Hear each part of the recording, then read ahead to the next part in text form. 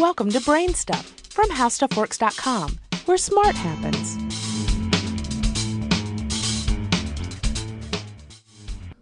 Hi, I'm Marshall Brain with today's question. How do blimps work? At any major sporting event, there is one thing that you're sure to see if the weather is decent. It's that gigantic sky whale known as a blimp. Like a helicopter, a blimp can provide a hovering platform in the sky that makes them great for aerial photography. But unlike a helicopter, a blimp does its hovering at a much lower fuel cost. Blimps can stay in the air for days if they need to. And don't forget the blimp bonus. There's a huge surface for advertising displays. The obvious first question is the size. How big is an actual blimp?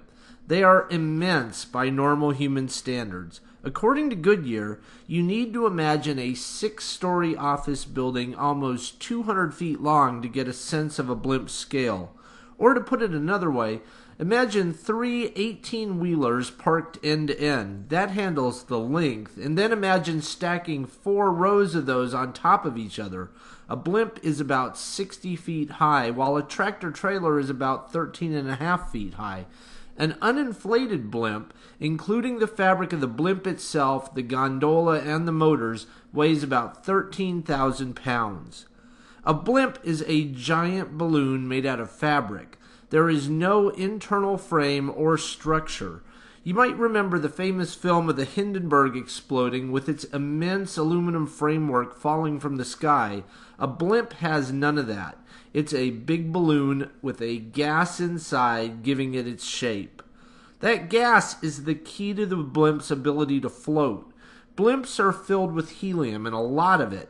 Think about a normal helium balloon that a child gets at a birthday party. The balloon holds half a cubic foot, or about 14 liters, and can lift about 14 grams. Keep in mind that there are 453 grams in a pound. To get a blimp off the ground, therefore, you need a whole bunch of helium. Just think about a 50-pound child. It would take about 1,600 birthday balloons to get the kid off the ground. To get a 13,000-pound blimp off the ground, therefore, you need a whole lot more helium, over 200,000 cubic feet to be exact. That's why blimps are so gigantic compared to an airplane that can carry the same number of people. Of course, an airplane can't hover in the air for days at a time either. The pilot who operates the blimp, plus any passengers, ride in the gondola. Inside, the gondola looks a lot like the cabin of an 8-seater airplane. There are 2 pilot seats at the front and 6 passenger seats behind. The controls that the pilot uses look a lot like the controls of an airplane as well. At the back of the blimp, there are big fins that act as the rudder and elevator for steering the blimp. And a blimp has 2 piston engines spinning normal airplane propellers to get the blimp moving forward through the air. You might have noticed that a birthday balloon, once set free, has this tendency to rise until it's out of sight. Essentially, a birthday balloon goes up until it bursts. What keeps a blimp from doing that? For one thing, a blimp starts its trip with enough ballast on board to be just slightly heavier than air. If you could put a blimp on a bathroom scale, it would weigh about 100 pounds at takeoff. That keeps it on the ground, but just barely. The slightest gust of wind could kick it up into the air. Plus, the blimp gets lighter as it burns fuel. Therefore, inside the blimp, there are 2 large balloons called ballonets. These fill with air under the pilot's control. Since air is a lot heavier than helium, relatively speaking, the pilot puts a lot of air into the ballonets when it's time to descend.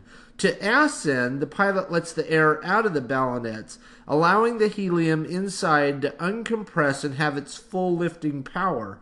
Essentially, the pilot is using big tanks of air as additional adjustable ballast. The other big thing with blimps is the advertising. It's possible to paint ads on the blimp's fabric, and people do, but those signs are invisible at night. Therefore, blimps also have arrays of bright LEDs for night advertising.